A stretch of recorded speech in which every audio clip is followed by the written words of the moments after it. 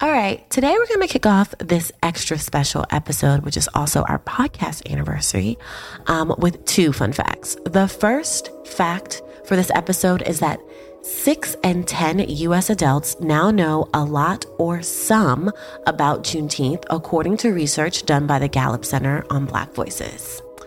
Again, 6 in 10 U.S. adults now know a lot or some about Juneteenth. So that was fact number one. Fact number two is that on June 17th, 2021, 2 years ago, President Joe Biden signed a law that made Juneteenth a federal holiday, which falls on June 19th.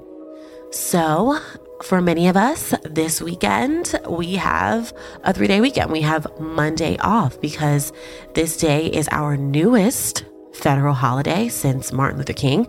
And it's the national day to commemorate the end of slavery here in the United States.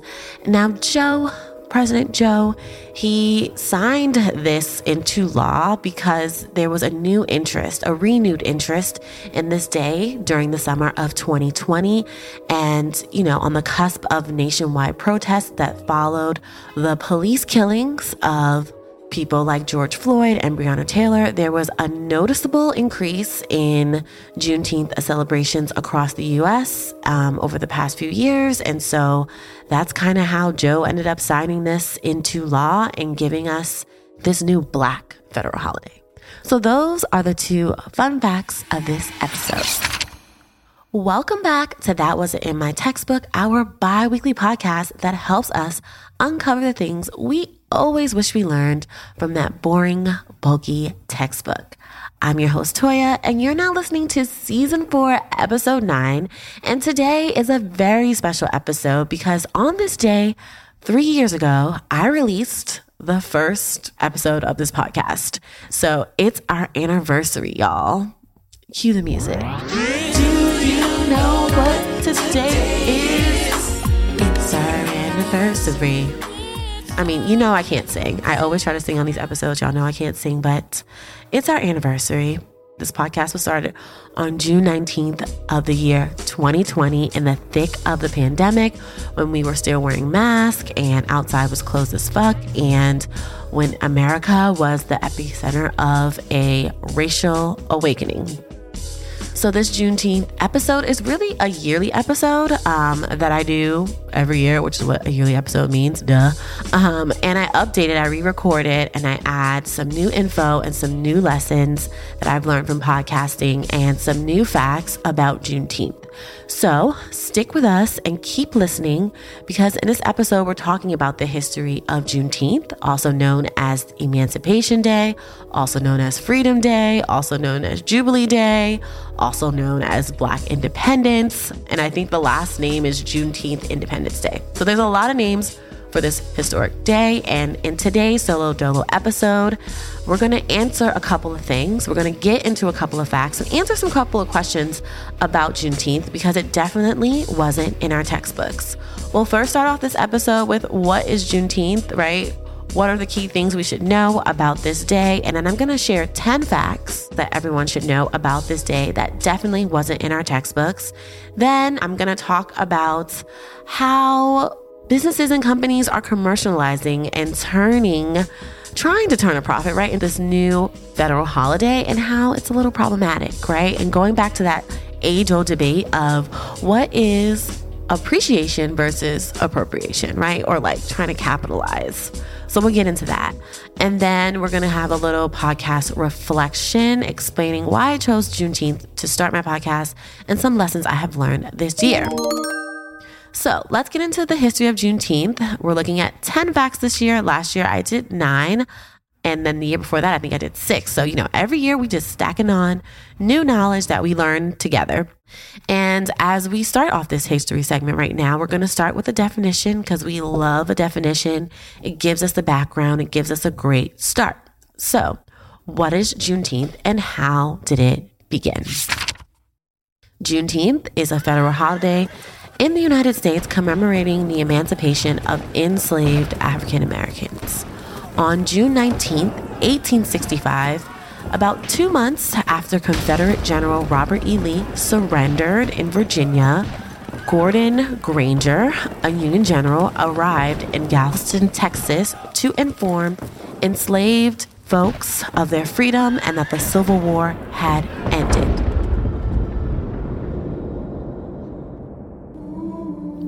General Granger's announcement put into the effect the Emancipation Proclamation that was actually issued 2.5 years earlier on January 1st, 1863 by President Abe.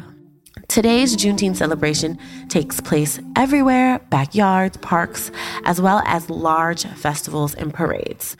And Congress finally got in on the action in 2021 and declared Juneteenth a federal holiday. So yeah, that is what Juneteenth is. That's how it came to be. You know, some enslaved folks in Texas did not know about the Emancipation Proclamation. The war actually continued on 2 years after the emancipation. So those rebellious states, those Confederate states, chose to not share with the people that they enslaved that they were actually free. And so not until that surrender by Robert Lee did those enslaved folks in Texas finally get told by a Union general about the Emancipation Proclamation and told that, you know, slavery is over and that they are no longer enslaved. So yeah, it's a little complicated, but not really. I think I explained that well, and I explained it twice, but just to bring it into effect, okay? So that is what Juneteenth is and how we got it.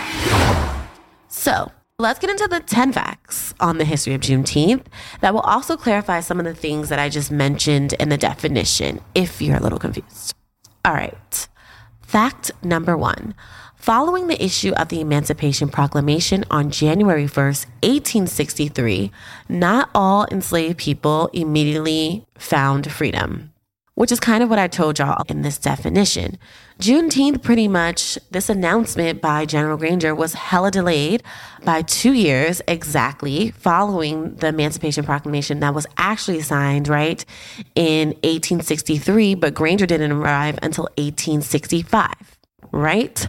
So this 155-year-old holiday reminds us that President Abe's Emancipation Proclamation did not liberate all enslaved Black people, especially those in the Confederate States, right?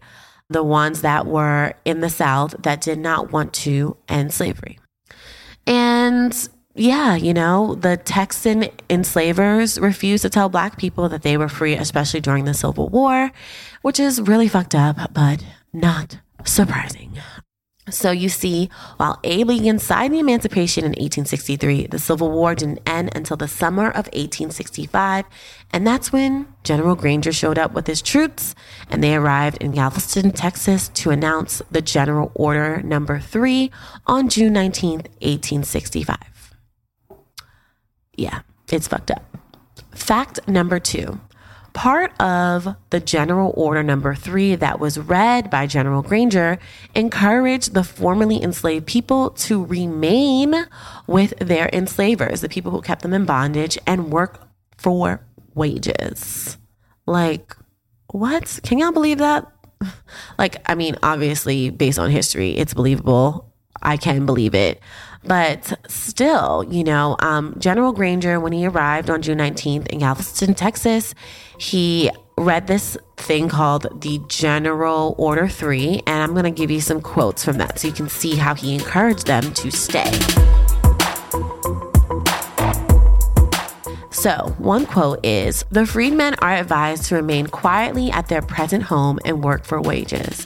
They are informed that they will not be allowed to collect at military posts and that they will not be supported in idleness either there or elsewhere." End quote. So that first part of this Order 3 is basically telling Black folks to stay, right? These newly, I don't even want to say freed, right? Because we were supposed to have our freedom. But they just told these former enslaved folks to stay with the people who kept them in bondage, and also kind of warned them about being lazy, which is like, excuse me? Like, are you serious? He also went on to say that this, quote, "this involves an absolute equality of personal rights and rights of property between And the connection heretofore existing between them becomes that between employer and hired labor. So first, this order that he read was saying, you should probably stay and work for wages and don't be lazy because we're not going to support you. And then it went on to say that now all of a sudden, magically, because I came here and I read this paper and I told you about the emancipation, now you're no longer enslaved folks. You are employees, and you can trust these people that have been keeping you in bondage, that have been selling your family, that have been beating you and abusing you. You can trust them to let you stay here and to work for money. Like, yeah, fucking right. Okay. I just can't believe he even used the word employer and hired labor. Like, completely tripping. So yeah, that was word for word of the Order 3. And he really just encouraged enslaved folks to stay there and told them that they were going to be treated as equal and get a salary. And we all know that wasn't true, right? Fact number 3. The period after Juneteenth is known as the scatter. Unfucking deterred by Order 3, right? That warned about idleness and that warned that you could, and that promised that you'll be able to work for your employer. That's in quotes, by the way. Unfucking deterred by that. The recommendation to stay and to work for their enslaver, enslaved folks pieced out and left. Some quite literally started packing their stuff up and leaving in the middle of Granger speaking, which, I mean, based on the quote, why would you continue to listen to him? How could you blame them? But this period is known as scatter, and it's kind of like an early Great Migration. Formerly enslaved people left Texas in numbers to find long-lost family members, right, that were either sold to other plantations or ran away or anything like that. They were just trying to reunite with their family as one part of the scatter. And the other part of the scatter was also just trying to make their way north into Union states in hope of opportunity and equality. Right. And now don't get it twisted. This scatter was also very scary because, former enslavers and other people were also hunting these people down that were leaving and trying to find family and going to places of better opportunity. They were hunted down. They were, in many cases, lynched and killed. But this period is called the scatter. And I don't know, I get kind of emotional thinking about the idea that my ancestors were, looking for their family, and being separated from their family. It's kind of fucked up. It is fucked up. What am I saying? Kind of. Okay. Fact number 4. Even after General Granger's announcement on Juneteenth, 1865, not all enslaved people in Texas were given their freedom instantly. Texas is a large state, y'all, hence everything is big in Texas. And actually, Texas is larger than Kenya. And it's 3 times the size of the United Kingdom. It's OD big. And General Granger's orders and troops needed to enforce, right, the Emancipation Proclamation and enforce this Order 3, but it was slow to spread. And according to historian James Smallwood, many enslavers deliberately suppress the information until after harvest. And some even beyond that, right? Years beyond that is what I mean. In July of 1867, 2 years after Granger's announcement in Galveston, Texas, in 1865, there were 2 separate reports of enslaved people being freed. In 1867, right? One report was of a Texas horse thief dude named Alex Simpson, who enslaved people were only freed after he was hung in 1868. I don't even have the words for this fact. That's crazy. Fact number 5, Emancipation Park in Houston, Texas was purchased specifically to celebrate Juneteenth. Back in the day, there were limited options for celebrating Juneteenth. When formerly enslaved people, these freed people, tried to celebrate the first anniversary of the announcement by General Granger, a year later, they were faced with a problem. Can you guess what the problem is? Segregation. Segregation laws were expanding rapidly, so there was no public places or parks that people could go to celebrate. So in the 1870s, 4 former enslaved people pulled together $800 and purchased 10 acres of land, which they named Emancipation Park. Until the 1950s, the Emancipation Park was the only park and pool in the Houston area that was open to Black folks. Can you believe that? I just want to thank the 4 people who purchased the park. Their names are Richard Allen, Richard Brock, Jack Yates, and Elise Dibble. And they purchased the park, like I said before, for $800 in 1872. And, me being the researcher that I am, I was like, okay, what is $800 in 1872? Like, what is that equivalent to today? And that $800 that those 4 formerly enslaved people pulled together is equivalent to $19,000 today, which is, wow, that's unheard of, right? To think that these 4 people were enslaved, held in bondage, didn't have any rights, were probably not paid. They were able to save and pull this money together to create a safe space for Black people to celebrate their freedom is just beautiful and really outstanding. And I actually visited the Emancipation Park in Houston last year, so it's still standing to this day. It got revamped. They have a gym. They have a new pool. It's a beautiful, beautiful space. And if you ever go to Houston, you should definitely visit the Emancipation Park. Fact number 6, Texas was the first state to declare Juneteenth as a state holiday, which makes sense because Juneteenth literally happened in Galveston, Texas, and a lot of Black Texans knew about Juneteenth way before it became kind of public information and the popularity rose during the pandemic. And I feel like a lot of them, I was reading a book, it's called On Juneteenth by Annette, and she talks about how the pride that a lot of Texans have, Black Texans have for it, and how they don't, how some people were even reluctant, Black Texans were reluctant for it to become this national thing because it really felt like their thing, and I could totally understand that.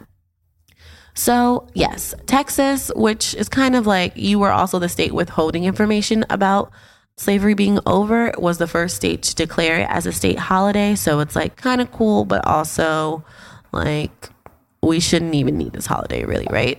Now, this day is official U.S. holiday, which we learned in the fun fact earlier, that commemorates the end of slavery in the U.S. And it's the first federal holiday established since Martin Luther King Day that was established 38 years ago. I like having these holidays. They're important. I think it's important for people to know what they are, but I need some changes, right? Not just the holiday, but I need some action, some legislation to actually talk about, right? And acknowledge that Black people need equal rights, that our lives matter, stuff like that. All right, moving into fact number 7. During the early 20th century, Juneteenth celebrations declined, right? And so that is just kind of right after the emancipation, right? Right after the end of slavery, because Jim Crow laws were happening and segregation was happening. And so that kind of stopped and put a little halt to the celebration of Juneteenth. In addition, the Great Depression forced many Black farming families away from rural areas into urban places to seek work, resulting in making it difficult to celebrate. So that combination of, Jim Crow laws, like the KKK, right? All the attacks on Black people, lynching, on top of also the Great Depression, the economics, kind of put the Juneteenth celebration in a halt. But let's go into fact number 8, which tells us that the celebration of Juneteenth was revived during the Civil Rights Movement. In fact, Martin Luther King's Poor People March was planned purposely to land on Juneteenth, and the march participants took the celebrations back to their home states, and soon the holiday was reborn. Fact number 9, Juneteenth has a flag, y'all. The flag is actually the brainchild of activist Ben Hath, founder of the National Juneteenth Celebration Foundation. Hath created the flag in 1997 with the help of collaborators and a Boston illustrator, a white woman named Melissa Jen Graff, who helped bring his vision to life. I also believe that though the flag was initially created in 1997, I believe it had a revamp in the early 2000s. And if you Google it, you'll find it. And the flag has a lot of symbolism. So the colors are red, white, and blue, which echo the American flag to symbolize that enslaved people and their descendants are American, right? In the middle of the flag, there's a star that pays homage to Texas. You know, Texas is always associated with this star. Don't ask me why, because I don't know. There's a burst outline around that star that's inspired by a nova, a term that astrologers use to mean a new star. And this burst represents a new beginning, a new freedom for the Black people of Galveston and throughout the land, right? Black people, former descendants, right, of enslaved folks. It represents the freedom for us. What else? There's also an arc on the flag, and it extends across the width of the flag, and it's kind of represents like a new horizon, the promise of opportunities and the promise of new things ahead for Black folks. And yeah, it's a really interesting flag. I don't love it. I don't hate it either. It's a flag. It's cool. I think sometimes people get the Pan-African flag, the red, black, and green flag, and they try to use that, but that's not the flag for Juneteenth. There's actually like a flag that has its own star and its own symbolism. So you should definitely look that up. It's cool. Like I said, I don't love it. I don't hate it. It's there. I just didn't realize the symbolism, and I'm still looking for this freedom on the new horizons, but we'll talk about that later. And then the last fact 10, is that Juneteenth gatherings traditionally feature red foods, red drinks, which are used to symbolize resilience and joy. Yes, y'all. Strawberry pie, strawberry soda, red drink. There's red rice, there's watermelon, there's hot sauce, which is usually red. There's red velvet cake. Those are all a part of the Juneteenth tradition. According to culinary historian and food writer Michael Twitty, the practice of eating red foods, red cakes, barbecue sauce, punch, fruit, we owe to the existence of the enslaved Yoruba and Congo that were kidnapped and brought to Texas in the 19th century. In fact, the red color is often associated with ancestral traditions from West Africa, which include offering up the blood of animals, especially red blood of white birds and white goats, to their ancestors and gods. Red in many West African cultures is a symbol of strength, spirituality, life, and death. There's also red drink, or red drink, as I like to call it. And a lot of different African countries and places throughout the diaspora have a red drink that's usually made from hibiscus. One popular red drink in the Caribbean is sorrel, right? And sorrel plants, along with other native African botanicals like ginger and other spices, were transported here to America alongside human cargo, my ancestors, during the transatlantic slave trade. Throughout enslavement in the Americas, red drinks have been seen as a healing beverage used to cool overheating bodies working in plantations. Hibiscus was also highly prized at the time for its ability to relieve sudden pain, reduce inflammation, and lower blood pressure that's exacerbated by stressful conditions like having to work in the fields from sunup to sundown. And we continue to see the history and the cultures and the traditions of red drinks today in America and in other places throughout the diaspora. The cultural legacies of red drinks and the symbolism of red food to mean joy and resilience, along with other Black food traditions, right? Like okra and beans and melons. Many of these food groupings, some red and some not, have come across the Atlantic from our ancestors and on our plates and in our cups today.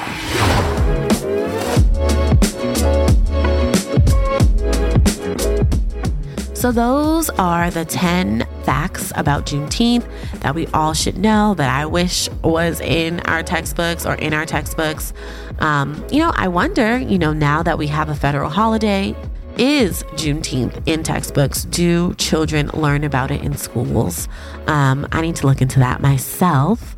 But I think all these facts are important for everyone to know, right? Black, white, whatever. We should know about this day. It's a federal day. We have it off. We should know why. And so these are the facts about it. And as always, I love doing this episode. This is like a yearly episode because I always learn different things about Juneteenth because I didn't learn it, going to school in the 90s, won't age myself, and the early 2000s. Like I did not learn about this. And so every year that I do this episode, I tweak the script and I end up finding a new fact for us to learn together. Like I didn't know the symbolism behind the Juneteenth flag. I kind of like talked shit about it in the other episodes if you go listen to it. And I also didn't know that it was the brainchild of Ben, a Black activist and the founder of the National Juneteenth Celebration Foundation. Usually when I first looked it up, it just showed Lisa and I was like, why did this white woman come up with this Juneteenth flag? But now it all makes sense. It was Ben's idea and then he hired her, an illustrator, to help bring it to life. So now it all makes sense. Light bulb moment. I also didn't know that 4 people purchased the Emancipation Park. Like learning their names was nice. I want to look them up, learn more about them. And what else? I mean, I learned so much in these episodes every time. And I'm always just so happy. And like I said, this day has many meanings for me in particular because it's a national day to celebrate, my ancestors getting out of bondage, but it was also the day that I started my podcast.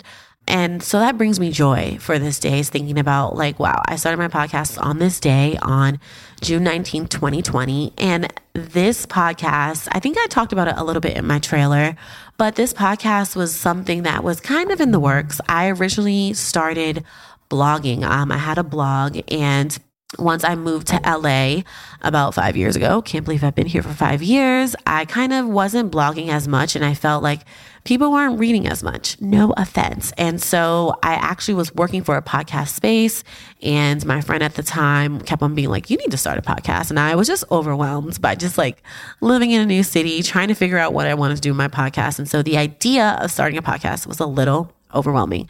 And then once everything shut down and I was home and I had a lot of time on my hands, I was like, okay, maybe I do have time for this podcast. And, my blog was pretty much what this podcast is about. It was about Black history. It highlighted Black owned places, especially in Harlem, because I'm a Harlemite, born and raised. And so I started my blog because I wanted to capture some of the history that was being erased in the name of gentrification before some other transplant came to Harlem and was like, this is the new Harlem, and started typing, let me show you all the new places. I was like, I want to show, what I know, what I grew up with in the Black Harlem. I want to talk about the history. And so that transitioned to this podcast that wasn't in my textbook.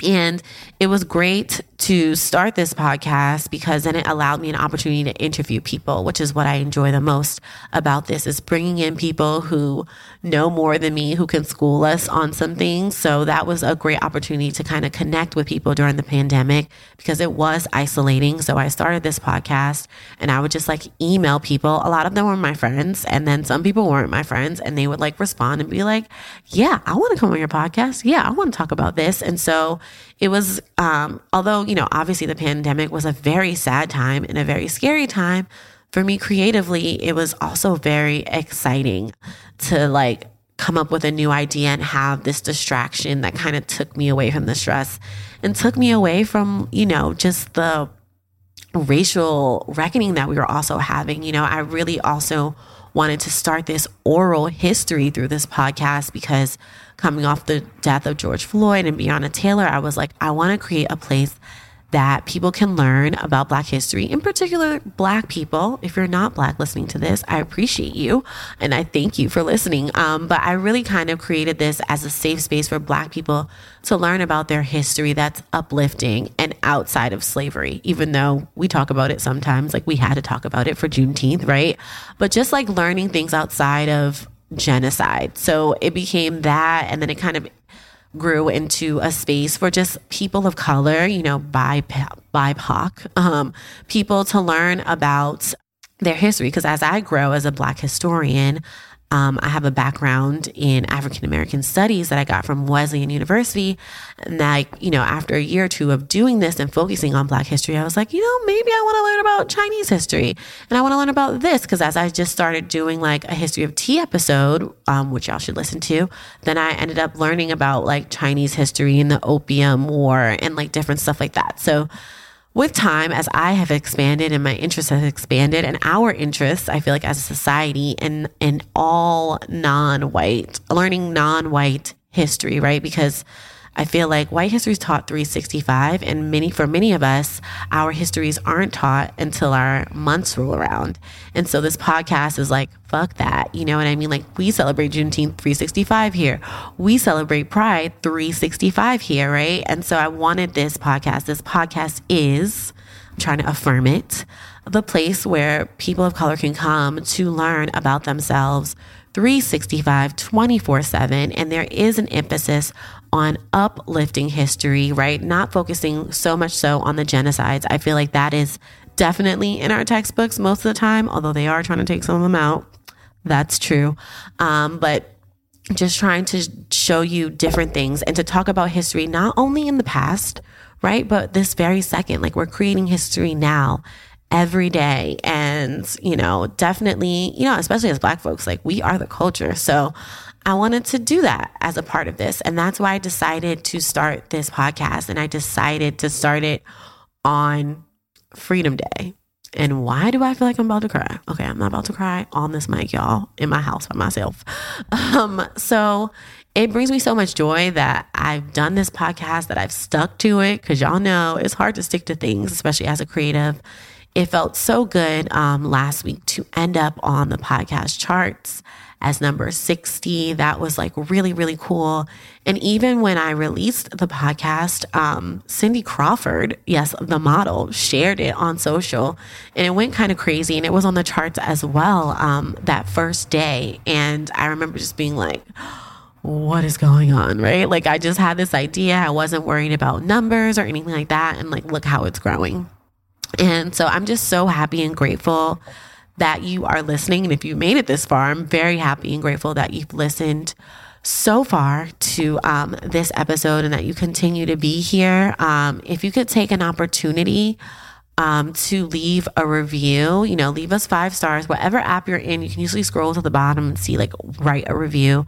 Let me know if you learned something. Let me know how you feel about the podcast, whether this is your first time listening or your 10th, 11th, whatever, you've been here for all 50 something episodes, let me know. I would love if you could leave a review. I'm trying to get to 100 reviews. We're in the 60s right now. So haven't spoke about why I started my podcast, right? Which is like, I want to celebrate people of color's history 365, not just when our months roll around, and celebrate things that we are doing and impacting. Now, let's talk about the commercialization of this holiday, because this is a little problematic. I think it was last year or the year before where like Walmart had plates and they had like a little tag on and it's the freedom for me on the plates. Like, whoa, that's not cool. I think there was also some ice cream. There's been some problematic like celebrations where people are like serving watermelon and stuff like that, like at colleges. And it's just crazy, right? This is like inappropriate. It's too super tone deaf to what the day is. And capitalism, especially here in America, loves to turn holidays, right, into a money-making opportunity. But this holiday is different. It's a Black holiday. It's about freedom, right? It's about a lot. It's about freedom. It's about the history of this country enslaving people, which is very loaded. And I don't really think it's an opportunity to make money from it. And so, you can just I think it's important for brands and people to just acknowledge what it is, right? To celebrate it. But ice cream and stuff like that is just, it's not the wave, y'all. And brands shouldn't be trying to make a profit off of the Black experience and the Black holiday, right? That even goes for Black History Month.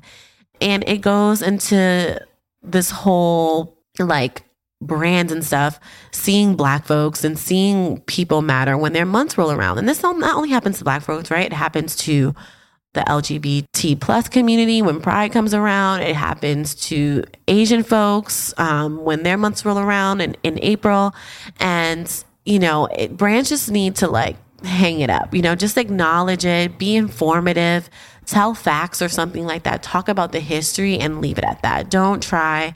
And I think amplifying voices, I'm with that. Like, I think amplifying voices in those communities during those months is fine, but you should definitely do it all year round. It shouldn't just be amplified during that month, that said month, right? And that's just my 2 cents on how brands are tastelessly trying to talk about Juneteenth.